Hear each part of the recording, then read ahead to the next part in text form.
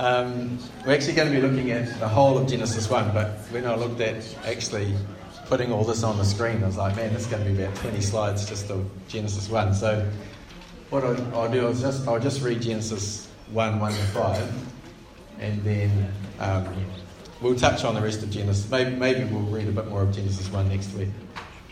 So Genesis 1, 1 to 5. In the beginning, God created the heavens and the earth. Now the earth was formless and empty. Darkness was over the surface of the deep, and the Spirit of God was hovering over the waters. And God said, let there be light, and there was light. God saw that the light was good, and he separated the light from the darkness. God called the light day, and the darkness he called night. And there was evening, and there was morning, the first day. So we're going to look at God's plan of creation. And last week, Sarah preached on Genesis 1, the first two verses of Genesis 1. In the beginning, God created the heavens and the earth. And she said that this simple sentence taught the nation of Israel 7 really significant points. And here they are here. God was there at the beginning before all things. God created from nothing. God creates with intent and purpose. God is supreme. God as Trinity is complete, sufficient and self-sustained. God is divine, creation is not. And God communicates. And these truths are no less significant for us today. And compared with the other creation narratives that surrounded the people of Israel at the time, Genesis was really different. And there's a Babylonian creation myth called the Enuma Elish. I think that's how you say it. And it portrays a pantheon of gods. So it starts off with creation already existing, matter already existing. There's a whole lot of gods that fight and squabble among themselves, and then they procreate and form other gods, and then they end up making humanity as a slave force to serve them. So you can see that Genesis 1 cuts right across it. And every belief outworks itself in our lives, and I guess this is why I'm so concerned about some of the things that are happening in our society now. They're going to take a long time to outwork, and it's going to be a long time before we see the fruits of these beliefs. And it's hard to fully comprehend the magnitude of what Genesis told the people of Israel in the ancient world. But this is what Tom Holland wrote. Humans shared in the dignity of the one God who had not, like Marduk, fought with a monster of the seas before embarking on his labour of creation, but had crafted the entire cosmos unaided and alone. So massive difference here. Instead of being a slave force, humanity was made in the image of God, created in the image of God. We had dignity that slaves did not. So not only did the Genesis story imbue all humanity with dignity, it would have also raised the self-perception of the Israelites. You remember they were in Egypt? They were a slave force in Egypt. So the idea that they were a slave force created to serve gods, well, yeah, here we are. But Genesis says, no, you're not a slave force. I created you to be a kingdom of priests and a holy nation. That's in Exodus 19. What a change in identity. You imagine being a slave in Egypt and someone comes along and says, God didn't create you to be a slave. He created you to be a holy priest. I want you to remember holy priest because we're going to return to that again. And I was thinking, we're actually not that different where we are now to where the people of Israel were 3,000 years ago. The story of Genesis still cuts across our cultural narrative as well, which is not so different to the cultural narrative that they face.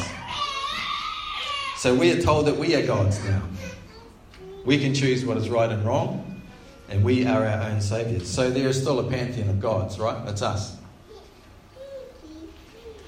And despite the fact that science tells us that the heavens and the earth had a beginning, the Big Bang, many people still believe that matter is eternal and therefore requires no supernatural beginning.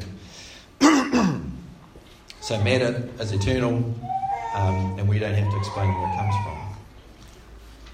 And I was thinking, now that we are gods, I think we have actually become slaves again to serve ourselves and meeting our own needs, right?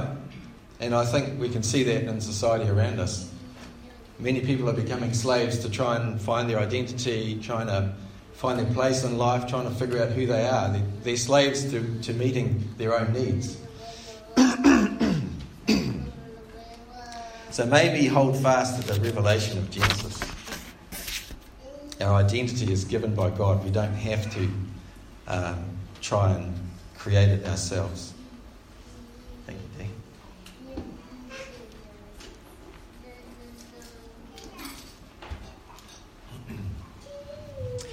So with that background, let's turn our attention to the text for today, Genesis 1 and the first little bit of chapter 2. What an amazing passage. I love that let there be light. It's just so majestic, and then poof, there it is. God creates. There's a guy called Bruce Waltke, and he's addressing where did Genesis come from? Who wrote it? Who's responsible for it? Obviously, God is responsible ultimately. But Bruce Waltke says, who is the literary genius of this artistic masterpiece? Moses' superb training, exceptional spiritual gifts, and divine call uniquely qualified him to compose the essential content and shape of Genesis and the Pentateuch. In sum, the founder of Israel is the most probable person to transpose its national repository of ancient traditions into a coherent history in order to define the nation and its mission. So there we go. Moses, who was always thought to be the author of Genesis, for about 100 years it went through a lot of literary criticism, and there was all sorts of different theories, but that's largely been discredited according to Bruce Waltke, and we're back again with Moses being the author of Genesis. Estimates of its age range between 2,500 to 3,500 years old.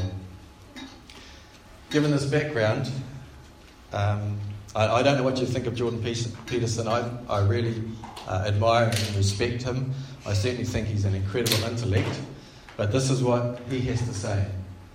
No matter how much time I spent assessing or analysing the stunningly brief accounts in Genesis, I always learned more and more and more, without any indication that I'd come close to the bottom. This came and still comes as a tremendous surprise to me. It was not in the least what I expected, and although I have spent 3 decades trying to explain and understand it, I believe I am still far from an acceptable understanding. So this guy is one of the most intelligent guys on the face of the earth today, and he spent 3 decades studying Genesis, and he still says he's far from an accepted understanding. How does that happen? Someone explain to me how that's possible. This text is 3,000 years old. How does that happen? Surely that's like God is in there somewhere, right? This truly is a remarkable book. So, where am I coming from approaching this text? My own journey with Genesis is one of a scientist trying to explain or reconcile Genesis 1 with what I knew of what science was telling me. That's where I was. And I think largely most people are. They get told, Genesis, 6 days of creation, it's rubbish. And I was like, no, this is the Holy Scriptures, right? I'm not going to wipe it off like that, like many people have. But how do I reconcile it? How do I reconcile it with the age of the universe? How do I reconcile it with the evolutionary account of life? And it was a very difficult thing to do in the face of the scientific ridicule that I experienced at university, given the strong evidence of an ancient universe. But I was prepared to hold to a literal view of Genesis 1, if that's what it took to remain faithful to the Bible. Why? Because I figured, and I got taught, that science only knows what it knows now. Right? So it's always open to new material. And I figured maybe they've got something wrong. So I don't know, many of us went through the whole fat debacle, right? In the old days, Dad said they used to get dripping from the old roast lamb, and they used to smear it on bread and down it, and it was all good, and you could eat fat, and it was great. And then in the 80s, in my formative years, fat became bad. Fat was a swear word. You can't eat fat. Fat's bad. Fat has been linked with heart disease and cholesterol, and you can't eat fat. So, okay. So then we got rid of fat from our diet. Butter and cheese, bad. Cream, bad. Everything's bad, apart from, margarine was okay somehow.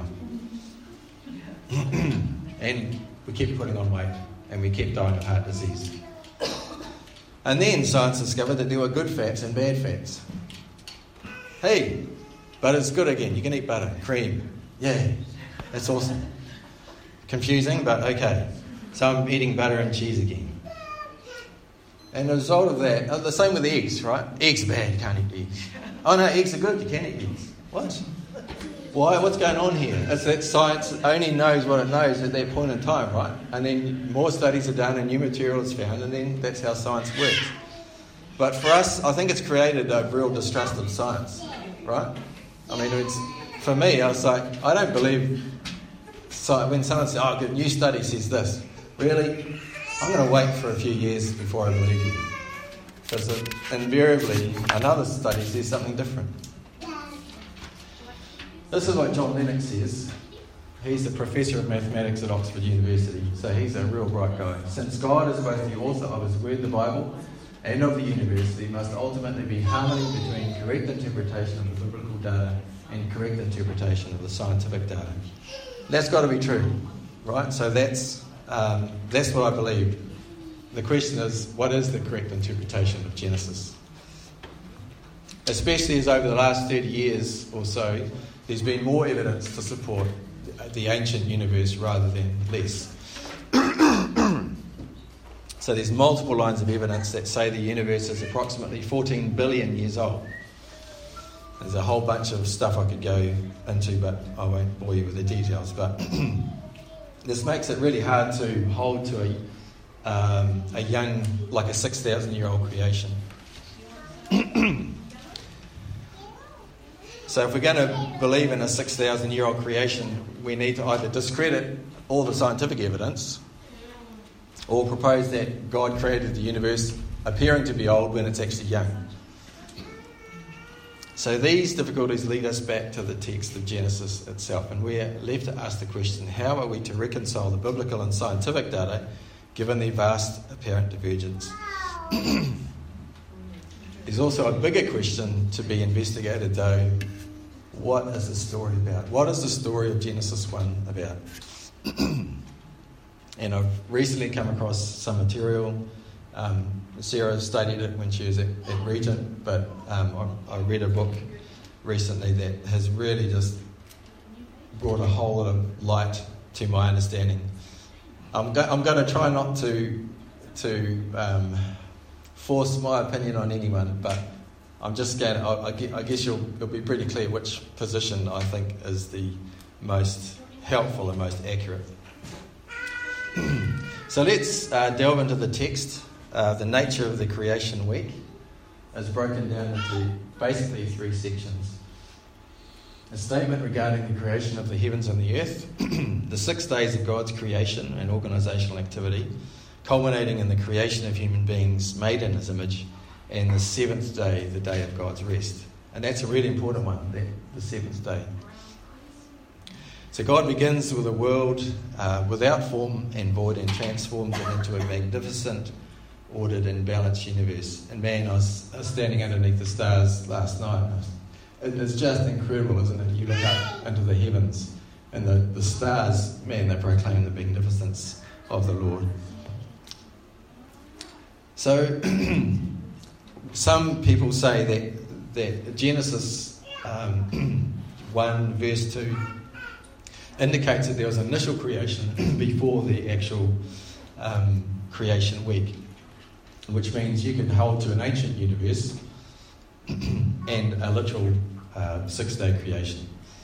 But a number of, Bruce Waltke says that the word for created in Genesis always refers to the completed act.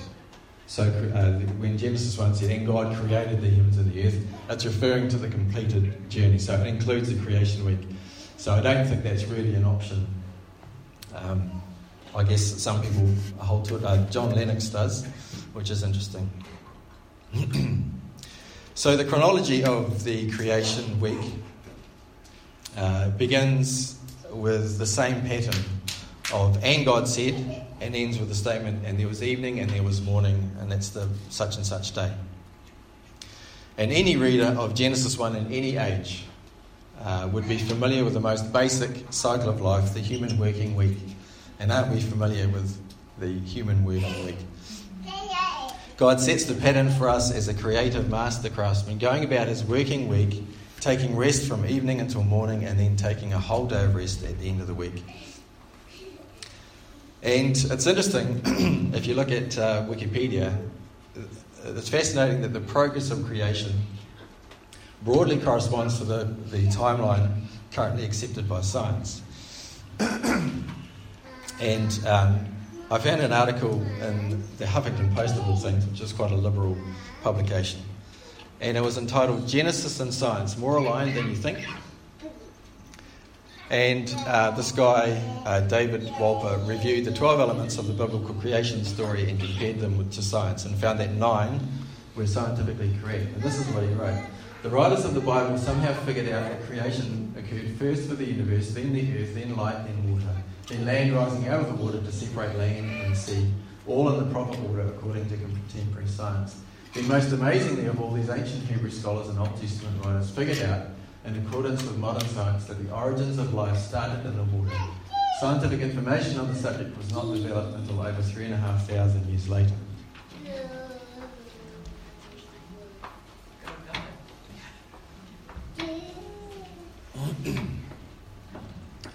So it's not hard to try to get caught up trying to compare the creation narrative with modern science when there's this type of corroboration being observed.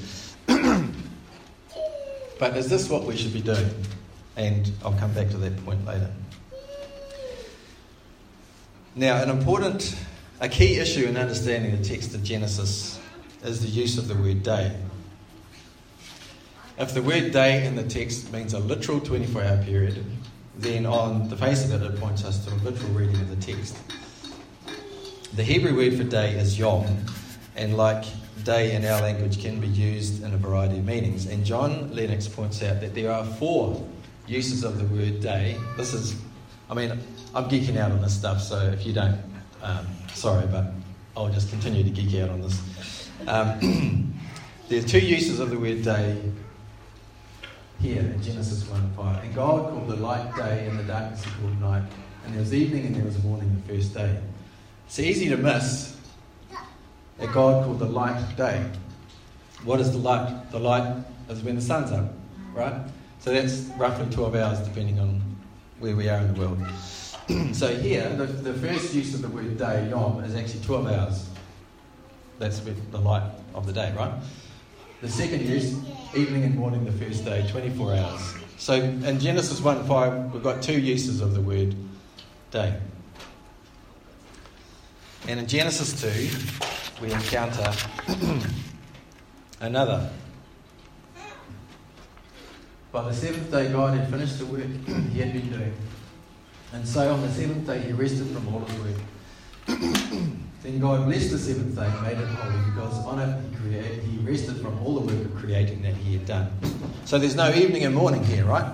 Which means we're still in the 7th day. So how long is the 7th day? A very long time, right? We're still in it. That's cool. And finally, and this is the kind of stuff that makes you read Genesis, man, this is a sophisticated text. Hidden in Genesis 2:4 is the final use of the word day, which we can only see in Young's literal translation. Here it is. These are births of the heavens and of the earth, and they're being prepared in the day of Jehovah God's making heavens and the earth. So this use of the word day is like in the day of the Lord, or back in my day, I would say. It's some unspecified length of time, So when I was, back in my day, we had dripping on our bread. It's a period of undefined length. So what have we got here? We've got 4 uses of the word day. So can we insist that the word day has to be a literal 24-hour period? It's hard to justify that when the text itself says that there's 4 possible uses of the word. So that was mind-blowing to me. I'd never seen that before. Now there's another kind of weird thing happening as well.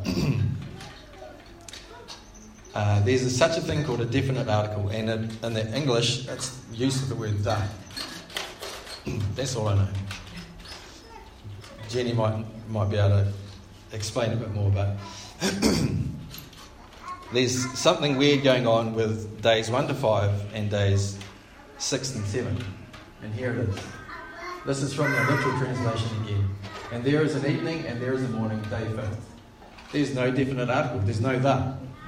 But when we get to verse 6, the 6th day, and God says all that he has done, and they very good. And there is an evening and there is a morning, day the 6th. So days 6 and 7 have the definite article, and days 1 to 5 don't. Why is that?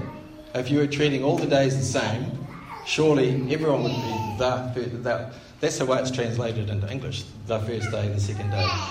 But according to this text, a better translation would be day 1, day 2, ... day 5, the 6th day, the 7th day. What does this mean? I think there's something special about days 6 and 7 compared with days 1 to 5. Maybe they're not supposed to be taken as literal 24-hour days. Otherwise, why aren't they all treated the same? So we can see, there's so much we could go into here. There's so many ramifications of the text of Genesis 1. But there's just a few I find really interesting things that if I knew 20 years ago, 30 years ago, when I was at university, it might have really helped me respond to some of the criticisms I was receiving. But here's another key point. Genesis was written for us, but not to us. And that the Bible was written for us, but not to us. Who were the intended audience of Genesis 1, or the whole book of Genesis? It was the people of Israel who lived about 3,500 years ago. So while it conveys timeless truths that apply to all ages and cultures, we need to be aware of our own preconceived ideas when reading this text. And last week Sarah spoke of this when she talked about if we went to the Inuit people and tried to talk to them about knights and horses rescuing princesses, they'd be like, knights, what? Where's the days? Horses, what are horses? Where are the trees? What? And I thought of another way of illustrating this. Imagine that in 500 years' time there's a huge apocalypse and most of humanity is wiped out and only a handful of people survive. And much of the knowledge gained is lost. And slowly the population starts growing again and people try to recover the knowledge that was lost. And 1,000 years in the future, 2 archaeologists uncover an ancient fragment of text. And after much study, they managed to decipher it. And it turns out that the words say, "Oops, I did it again. I played with your heart, got lost in the game." And one archaeologist says, "That's terrible. Ancient people cut out the hearts of other people and played games with them." And the other archaeologist says, "Hey, hold on. Maybe it's just poetry. Maybe it's a figurative meaning." Does that illustrate what we're trying to do here? We all know about Britney Spears. We know about pop music. If they could come back to us and ask us, we'd say, "Yeah, man, that's a song by Britney Spears, and she's got blah blah blah, and this is what it's about." But they can't do that, and we can't go back 3,500 years and ask an Israelite, "What does this say to you?" And it would be amazing if we could do that, because I bet some incredible things would come to light. But we can't. So the scriptures were written for us, but not to us. And when we think about this, some things become immediately apparent. The ancient Israelites had no idea that the sun was a star, that the earth was spherical and moving through space, or that our solar system was part of a much greater constellation called a galaxy, and that there were billions of other galaxies in space. And while it's tempting to try and look for scientific stuff in the text of Genesis, this is what John Walton writes. Some Christians approach the text of Genesis as if it has modern science embedded in it, or dictates what modern science should look like. This approach is called concordism, as it seeks to give a modern scientific explanation for the details in the text. But if we accept that Genesis 1 is ancient cosmology, then we need to translate it as ancient cosmology. If we try to turn it into modern cosmology, we are making the text say something that never said. And if you're really interested in this whole topic of creation and how it relates to science and what is the right interpretation of Genesis, I really recommend Lost World of Genesis 1. It's a fantastic book. This is the book that really turned on a lot of lights for me. So what's an example? In our world, we're very familiar with the concept of natural processes and supernatural processes. We separate them, right? Well, rain, that's just evaporation and condensing of clouds and rain again. But the ancient world had no concept of the separation of the natural and the supernatural. And they had no interest in them either. For them, every plant that grew, every baby born, every drop of rain, and every climactic disaster was an act of a deity. In ancient Greek mythology, for example, Helios was the god and personification of the sun who drove across the sky in a chariot. And Sarah put up a slide last week to illustrate what ancient cosmology looked like. And here it is again. The world's flat. It's not a sphere. There's pillars holding up the earth. There's an underworld beneath our feet somewhere. There's a firmament with the stars. There's pillars of heaven. There's the ocean of heaven above that, because that's where the water comes from, and so on. This is what we should approach Genesis 1 with, this ancient cosmology in mind, because that's what was in the mind of a 3,500-year-old Israelite.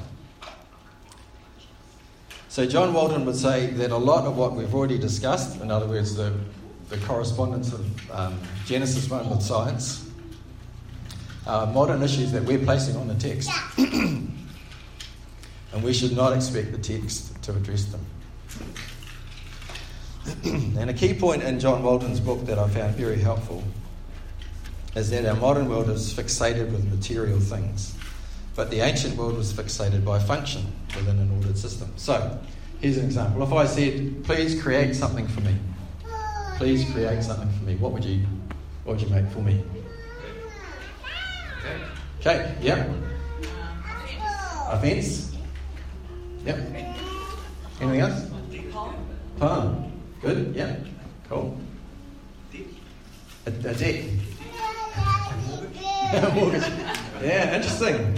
Yeah, that's good. See, most of those were physical things, weren't they? Cake, fence.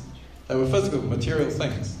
And then we started to get into some of the non-physical things, like a mortgage. I don't think I really want another mortgage, thanks a lot.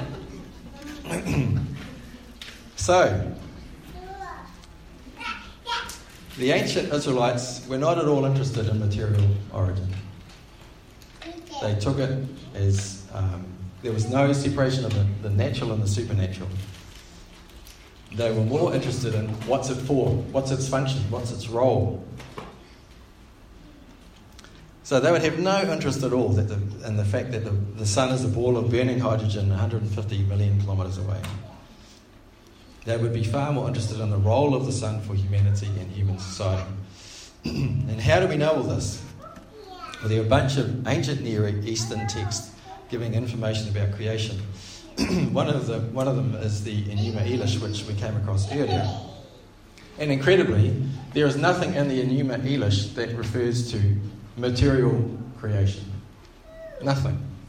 Not interested. It's all about function and role and what's this there for? What's its purpose? So we tend to think of the cosmos as a machine and argue about whether someone is running the machine or not. And the ancient world viewed the cosmos like a kingdom. Whether there is a king or not wasn't even in question. So, where have we arrived? What's the story of Genesis 1 about? So there are two main positions. How God created the cosmos, and within that there's a whole bunch of different options. There's a literal 6-day creation 6,000 years ago. And from the use of the word day in Genesis, I think that's the position I used to hold, but as time gone on, and particularly not so much the science but the text itself, I think that's a hard position to hold based on the fact that there's so many uses of the word for day in Genesis. But it is has advantages in that it's a lot easier to maintain. It doesn't bring a lot of other theological issues like if the earth is ancient, then there was death before the fall of Adam and Eve. So how to explain that?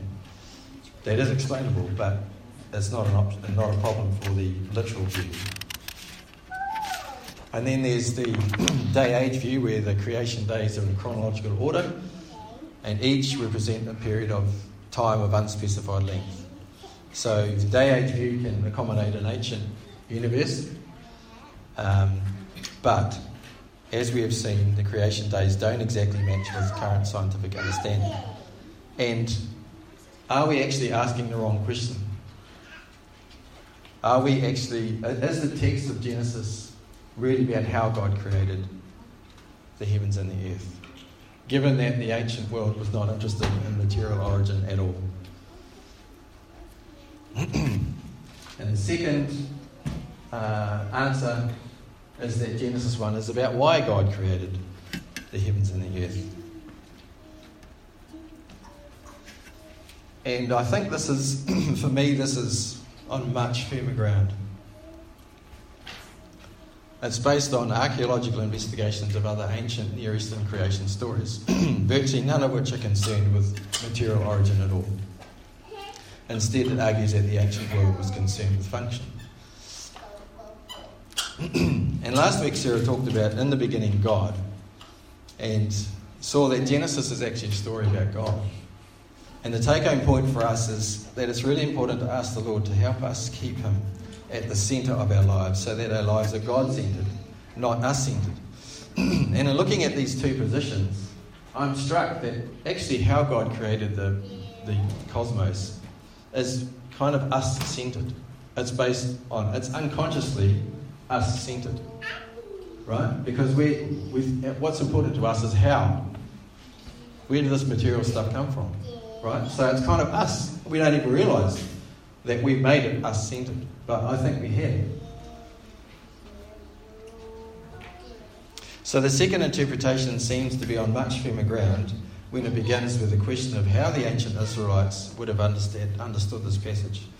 And it's astounding where the journey ends.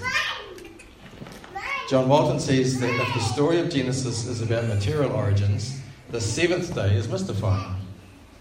If it's about how God created the heavens and the earth, what's up with day 7? And He rested. Nothing going on there, material, God's not doing anything creative there. It's like a tack-on day, like, we need another day to round out a 7-day week. Oh no, I have a day of rest. But a reader from the ancient world would understand immediately what the role of day 7 was. And this is where it gets fascinating. Deity rests in a temple, and only in a temple. This is what temples were built for. We might even say that this is what a temple is, a place for divine rest. Perhaps even more significant, in some texts, the construction of a temple is associated with cosmic creation. Whoa! Genesis 1 is about the creation of a temple. Isn't that cool? Isn't that incredible? Why did he choose to create the heavens and the earth? He wanted a temple for himself. The whole cosmos is his temple, and the earth is the Holy of Holies. We started with what's God's plan for creation? That's God's plan for creation. He created to make a temple for himself.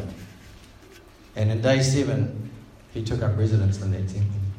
So that makes day 7 the most important day of all. Isn't that cool? That's incredible. Isn't that such a grander and more beautiful and more profound story than arguing about how stuff was made? I just think that, man, that's awesome. There is a plan for creation. There's a reason why God created the heavens and the earth. It's a temple. So we're going to delve more deeply into this idea of the cosmos being the temple of God next week. So it has some huge ramifications. And remember the holy priesthood? Doesn't that make more sense now? We're in the Holy of Holies. We're as priests in the temple. That's why God created the heavens and the earth. Let's pray. Lord God, we are in awe of your plan for creation.